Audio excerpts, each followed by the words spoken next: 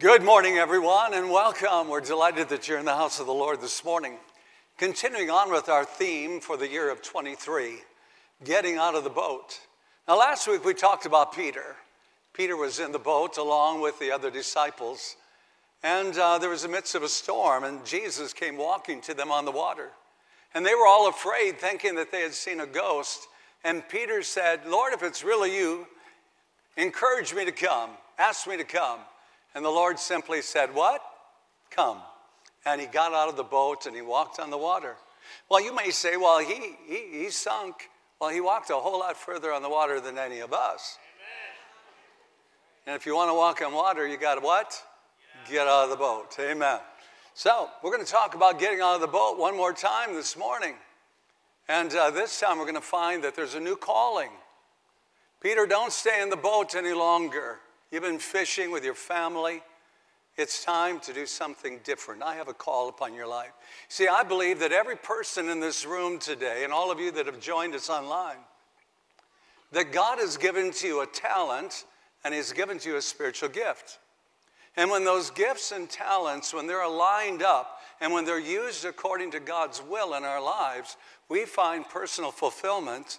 And we also find that the kingdom of God is expanded because of our talent and of our gifting that God has given to us. But also, conversely, when we have received gifts from God and talents from God, and if those gifts and talents are not used in the right place, at the right time, the right season, with the right heart, we find a lot of frustration. So if you're in the room this morning and you feel like, in 23, I want to find this sweet spot. I want to find that spot that God has created me for.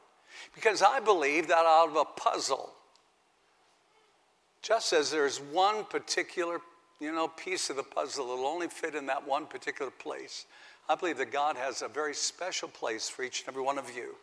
And in this year of 23, we want to find that spot of how we fit into the big puzzle of God and how we can make a difference in this world.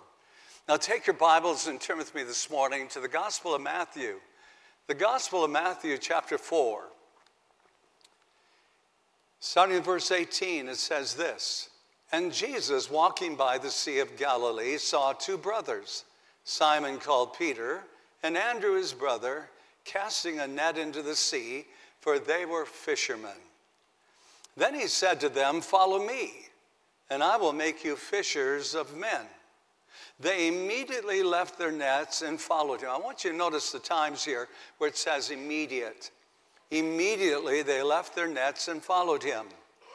Going on from there, he saw two other brothers, James the son of Zebedee, and John his brother, in the boat with Zebedee their father, mending their nets. He called them.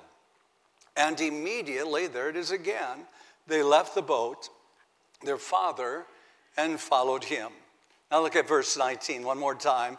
"Then he said to them, 'Follow me, and I will make you fishers of men.'" Now this morning, for the next few moments, what we want to do is we want to focus in on the life, the calling, and the ministry of this man called the Apostle Peter. His parents named him Simon. He was known as Simon, the son of John. You see, at that time, they did not use first and last names. And as a result of that, if you go into a community and you'd holler out Simon, probably 10 Simons would come out. But if you would say Simon, son of John, now you've narrowed it down. The Scandinavians did the very same thing.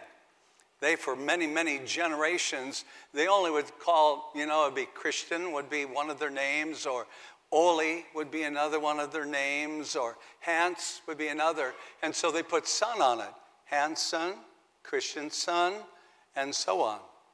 And so we find then, in this particular account, he says his name then is to be Simon, son of John, or son of Jonah.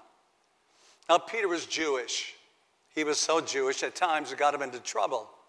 He was Jewish, however, from the top of his head to the soles of his feet. He was a rough and tough commercial fisherman.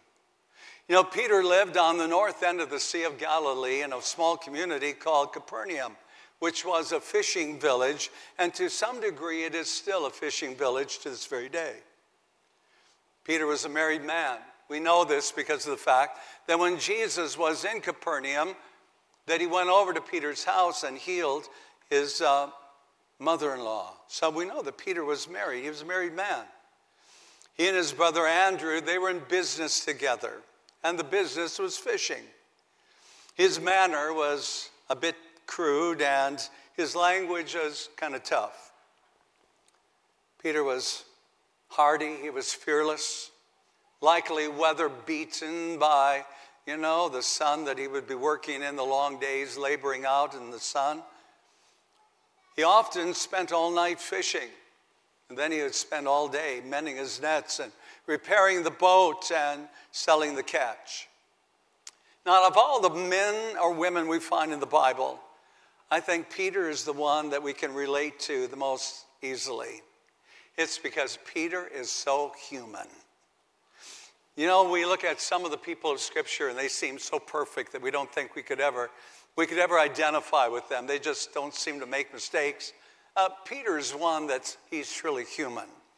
He vacillates a lot in his life, in his attitudes. He goes from faith to fear, stability to instability, from courage to being a coward, strength to weakness, hope to despair. Yep, I don't know about you, but I can identify with this guy called Peter. Now I want you to consider with me now for the next few moments this morning, getting out of the boat, a brand new calling. It all starts with a brand new name. Simon was given a brand new name, and that brand new name was given to him by the Lord Jesus Christ on their very first encounter with each other. Look at John chapter 1. John chapter 1, starting with verse 35. It says the next day John, in this case it is John the Baptist, all right? So the next day John the Baptist was there again with two of his disciples.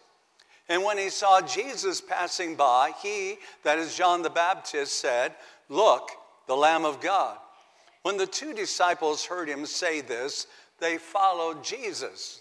Turning around, Jesus saw them following and asked, "What do you want?" They said, "Rabbi," which means teacher, "where are you staying?"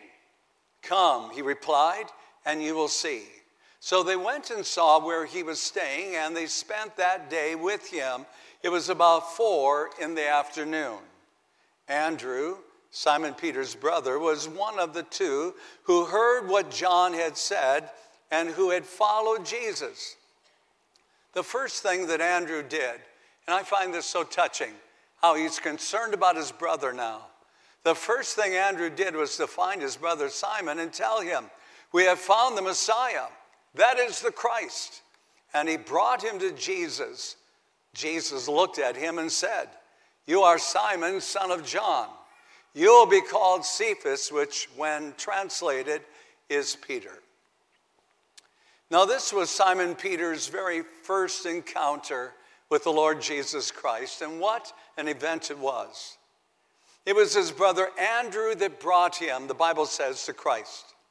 I love the way brothers watch over brothers. Simon and Andrew, they must have had a relationship that was quite unique with one another. I think it was somewhat like what my father and his younger brother Ernest had. They were peas in a pod, and I watched this as I was growing up. My father, when he left Phillips, South Dakota, to go to the eastern part of South Dakota, his younger brother Ernie followed him and left Philip and came to Sisseton as well. When my father went into the automobile business, Ernie joined him as a partner. When one got a dog, guess what? The other one would get a dog. When one bought a Cadillac, the other one had to have a Cadillac. When one bought a house in Phoenix to winter in, the other one bought a house in Phoenix to winter in. But out of all these likenesses and all of these things, the greatest joy that I saw in my father's life was the day when his brother Ernie started attending an Assembly of God church with him there in Phoenix, Arizona, and the day that he raised his hand, recognizing his need for Jesus Christ. So Andrew said to his brother Simon Peter, "We have found the Christ, and I want you to meet him too." He's everything that we've longed for, everything the prophets told us he would be. It is evident that these two brothers, fishermen, have been seeking after the things of God long before this, for they have been followers up to this time of John the Baptist. You know, Jeremiah 29 and verse 13 says this, "And you shall seek me and find me when you shall search for me with all of your heart." And so they probably weren't quite sure when and where or if they'd ever find Messiah, but their hearts were longing after him. And as a result of that, the Bible says, if you will seek me, you will find me, if you search for me with all of your heart. And so it was with Simon and with Andrew. Now, Simon's first encounter with Jesus was absolutely transforming. Let me ask you this morning, how many of you remember the very first time you encountered the presence of Jesus Christ? It's life-changing, isn't it? And though years pass by, it's the thing we will never, ever, ever forget because it transforms our lives. I want you to listen now to what Jesus said to Simon. It's found in John 1, verse 42. And he brought him to Jesus. That is Andrew, his brother now. Peas in a pod. Brother brings his brother. He brought him to Jesus. Jesus looked at him. I can just see Jesus kind of looking at him. He says, "You're Simon, son of John. You will be called Cephas," which when is translated is Peter.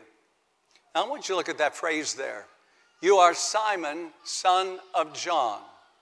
Remember now, the two had never met before, and yet Jesus knew him.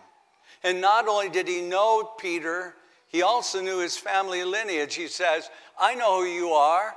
You are Simon, the son of John." Then Jesus changed his name. Listen to what happens next. You will be called Cephas. All throughout the Bible, you'll find that whenever God changed the name, the new name declared a brand new mission for their life as well. If you go all the way back into the Old Testament, you'll discover Abram was changed to Abraham, which means a father of many. And this was given to him, this new name, long before he ever had a child at all. Matter of fact, he was 100 years old before his first child was born of promise, and that being Isaac rather. And so Isaac then, he had only one child, and he says, "You're going to be the father of many." So when the name was changed, the mission was following the name. Sarai was changed to Sarah, which means princess. And again, it's princess of many. Or Jacob. Jacob was a deceiver. He was kind of a scoundrel, a thief. He was one that would be willing to take advantage of anyone. And the Bible says his name was changed to Israel, which means one who struggles with God, one that is not going to give up, one that will stay right in the fight until he gets what he wants from God. If you go into the New Testament, you'll discover Saul. His name was changed to Paul. Remember, he was on the Damascus road. He was heading up to Damascus. And the Bible said the reason why he was going there is going to find some Christians and bring them back to Jerusalem, have them tried as heretics, and maybe have them stoned to death, as was Stephen. And so we find here that his name, listen what it means. It means to pause. It means to stop. It means to desist. So Paul received a brand new name, and that brand new name was like God is saying, stop what you were doing before. Start a brand new way of life. Then we get to Simon. Simon is Hebrew. That was his given name by his parents, which means hearing.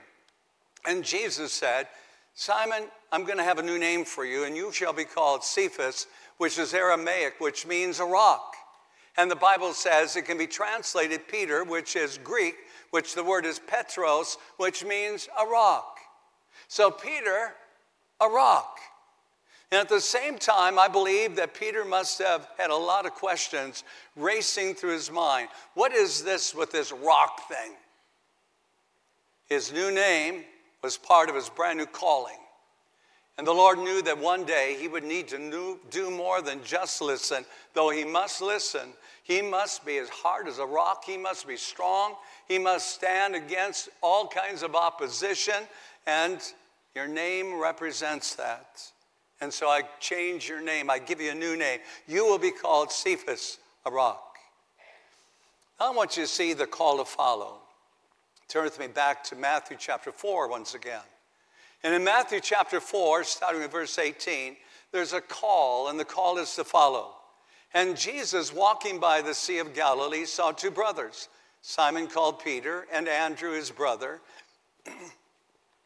casting a net into the sea, for they were fishermen. Then he said to them, "Follow me, and I will make you fishers of men." And the next verse says, verse 20, they immediately left their nets and followed him. Now this was Peter's second encounter with the Lord Jesus Christ. In the sequence of events, the first time he encountered Jesus, his name was changed from Simon to Cephas, meaning a rock.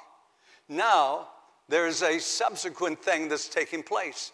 Peter and Andrew are working their nets, as they'd always done, and probably in their minds they were going to do that until the day they die. However, there must have been some very interesting conversations, I think, in the boat between Peter and Andrew regarding what had happened when Peter first met Jesus, when Jesus changed his name.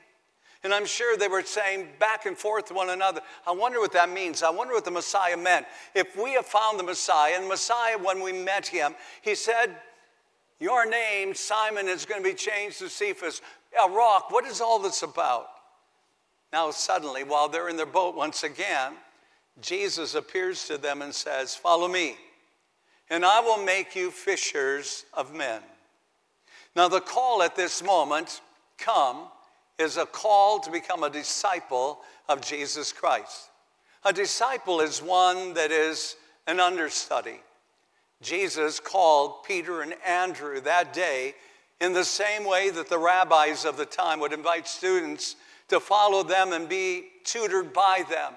The term they would use was, come, follow me. And it went on to say, and I will make you fishers of men, which clearly points to their future lives in ministry. So Peter and Andrew then one day would gather men and women into the kingdom of God as they had gathered fish into nets. Now they would be fishers of men. However, to become a fisher of men, it demands one thing that's vital and absolutely necessary, and that is to spend time with Jesus. You see, time with Jesus is God's primary way of preparing leaders. Good followers are the best leaders. Let me say that again. Good followers are the best leaders. Remember when Jesus encountered the centurion? The centurion said to him, you don't have to come to my house. I'm a man of authority under authority. And so Jesus, in this moment here, he is calling them. And he's calling them to be followers, disciples. Peter and Andrew, they responded, the Bible says, immediately, leaving their boat and their nets behind them to follow after Jesus. Now, it's important to understand here at this point, they responded to the call to follow Jesus as disciples and not apostles. I want you to see this. Let's go back to Matthew chapter 10 now, verses 1 through 8. And the commission is now to go. Listen to what happens here. Matthew chapter 10, starting verse 1. Jesus called his 12 what? Say it with me. Disciples. He called his 12 disciples to him and gave them what? Authority to do what? To drive out impure spirits and to heal how many diseases? Every disease and sickness. Now, look at verse 2. Something happens between verse 1 and verse 2. He called them as disciples, and now he calls the 12 disciples to him, and he gives them authority. Listen what happens in verse 2. These are the names of the 12 what? Have you noticed that before? Between verse 1 and verse 2. The followers, the disciples, the learners have now been called apostles. First, it is Simon, who is called Peter and his brother Andrew, James, the son of Zebedee, and his brother John, Philip and Bartholomew, Thomas and Matthew, the tax collector, James, the son of Alphaeus, and then Thaddeus, Simon the Zealot, and Judas Iscariot, who betrayed him. These 12 Jesus sent out with the following instructions. Do not go among the Gentiles or into any town of the Samaritans. Go rather to the lost sheep of Israel. Start there. As you go, proclaim this message. The kingdom of heaven has come near. Heal the sick, raise the dead, cleanse those who have leprosy, drive out demons. Freely you have received, freely give. It was graduation time. The 12 disciples were now ready for empowerment and commissioning. They were ready for apostleship. It was time now at this point in their lives and ministry. All the input they had received must now become output. Friends, you can take in for a lifetime. There's so much we can learn. However, there comes a time when we're responsible to give what we have received. Remember, Jesus said, freely you have received. I've lived this out before you.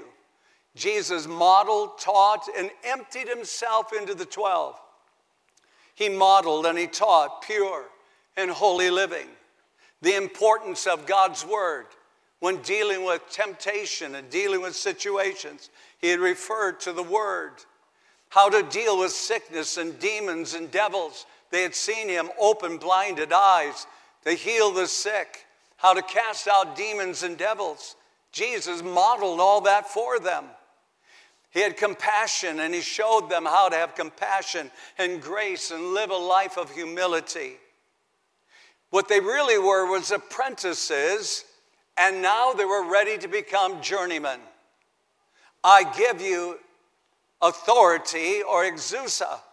I give to you this mastery, authority. And what is the authority over? It was over sickness. It was over demons. It was over disease. It was over crippling things. I give you power. I give you authority. I give you mastery over these things. Apostle is a delegate. It's a sent one, an ambassador. It is one with legal power of attorney.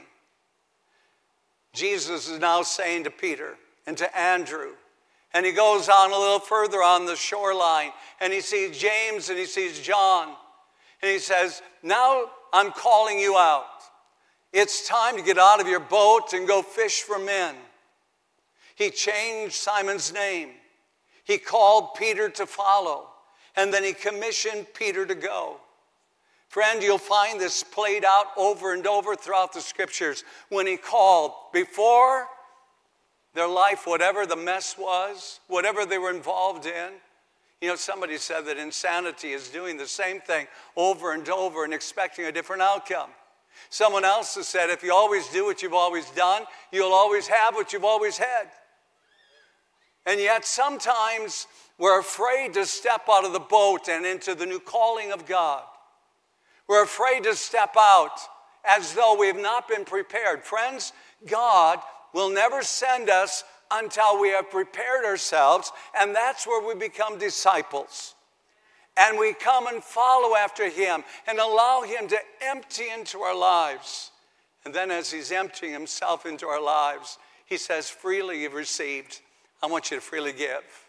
I want you to take and find your place in this generation, like Abram becomes Abraham, like Sarai becomes Sarah, like Jacob becomes Israel, like Peter has now taken on a brand new ministry and a brand new way of life. I think of these brothers out on the Sea of Galilee day after day, and God looking upon them and saying, you know, I've given you gifts and I've given you talents, and they're not for fishing. They're for fishing for men. And I've got a calling upon your life. And friends, some of you, maybe you have been very frustrated. You feel like a square peg trying to go into a round hole, and it just doesn't fit. You get up in the morning, you dread going to your job. You see, I'm not saying that everyone has to leave your job and to take off and become full-time ministers of the gospel. We need people that'll fish as well, amen? I enjoy a good fish fry. We need somebody that's going to fish. We need somebody that knows how to work a kitchen. We need people that are in every realm of life. We need teachers. You know the old saying, the butcher, the baker, the candlestick maker. We need them all. However, for some of you, you become frustrated.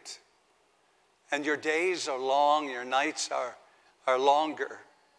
And you're saying, I dread getting up in the morning and going to do the same thing over again. Maybe it's because God's gift and God's talent has been misappropriated. And for Peter, he said, I want you to come, follow after me, and I will make you a fisher of men. Peter obeyed, and the Bible says he did so immediately. You know, that word immediate there, I think, is very, very important in this context. You see, when the Spirit of God is moving, we all sense and feel something at moments of our life. And some of you are sensing that and feeling that in this room right at this moment. There's this gentle tug of the Holy Spirit. But how many know that if we reject that voice of the Holy Spirit or put it off or delay it, that sometimes it gets lost? And we've all had that opportunity. You know, he's called us into something great, and we said, Lord, I'll get to it. But Peter said, I'm going to do this right now. And it's really pretty amazing when I look at that, because this had been the lifestyle of Peter and of Andrew, of James and of John. And it says of James and John, when Jesus said, come, they got up out of the boat and literally left their father out there in the boat. And I'm sure the father was saying, what in the world is going on? I raised you guys to be fishers. You have learned the trade, apply it to daily life to make a sustenance for yourself and to help feed others. And here you're chasing after this Jesus guy. You know, let me speak to you parents for a moment. Parents, if you're not real careful, you'll discourage the plan of God in the life of your son or your daughter. I don't want my son or daughter going off into the ministry somewhere. I don't want them moving far away as a missionary. I don't want them doing this, that, or the other thing. And if we're not careful, we stand in the way of God's call upon their lives. And some of you in this room right now, you've got talents and abilities, and you know in the back of your mind, they were given to you by God for a greater purpose than what you're currently living. And for others of you in the room, you've passed through your whole vocational life. And now you're saying, you know, I've got these skills, I've got these talents, abilities. God, where do you want them to be used now? And I believe the Lord is going to give direction and redirection to many of you in this room in these next few moments. Maybe you feel like Peter this morning, like you have failed him. Peter messed up, you know, his messes. But the Lord met him once again down by the Sea of Galilee. Remember what he said after he had failed the Lord and denied that he even knew him? He said, I go fishing. You know what he was saying?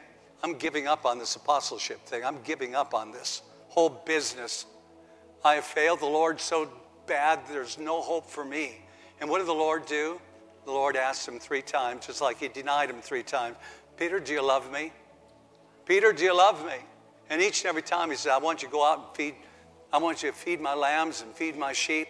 I want you to get back to the real reason why I created you and the reason why I made you. Maybe you've become disappointed in something that's happened in your life. You've abandoned what you know to be the plan of God, the will of God, and the call of God upon your life. And I believe he wants to restore that fire this morning. And if you sense anything about this message and this tug of the Spirit this morning, in the next few moments, I'm going to open these altars. I want to pray for you.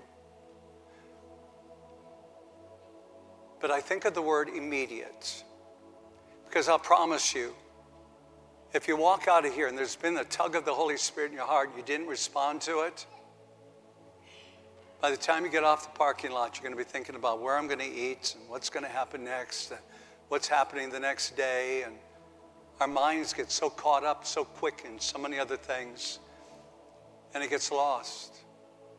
I don't want the voice of the Lord or the call of God or his commissioning to you or that tug of the Spirit to get lost. I want you to respond to that this morning. And I believe that when you rise up from your seat and you get ready to come to this altar, you're stepping over the gunwale of the boat saying, Lord, I'm leaving it all behind. I don't know what that means. I don't know what it means to be called Cephas. But if you call me a rock, I'll be the rock.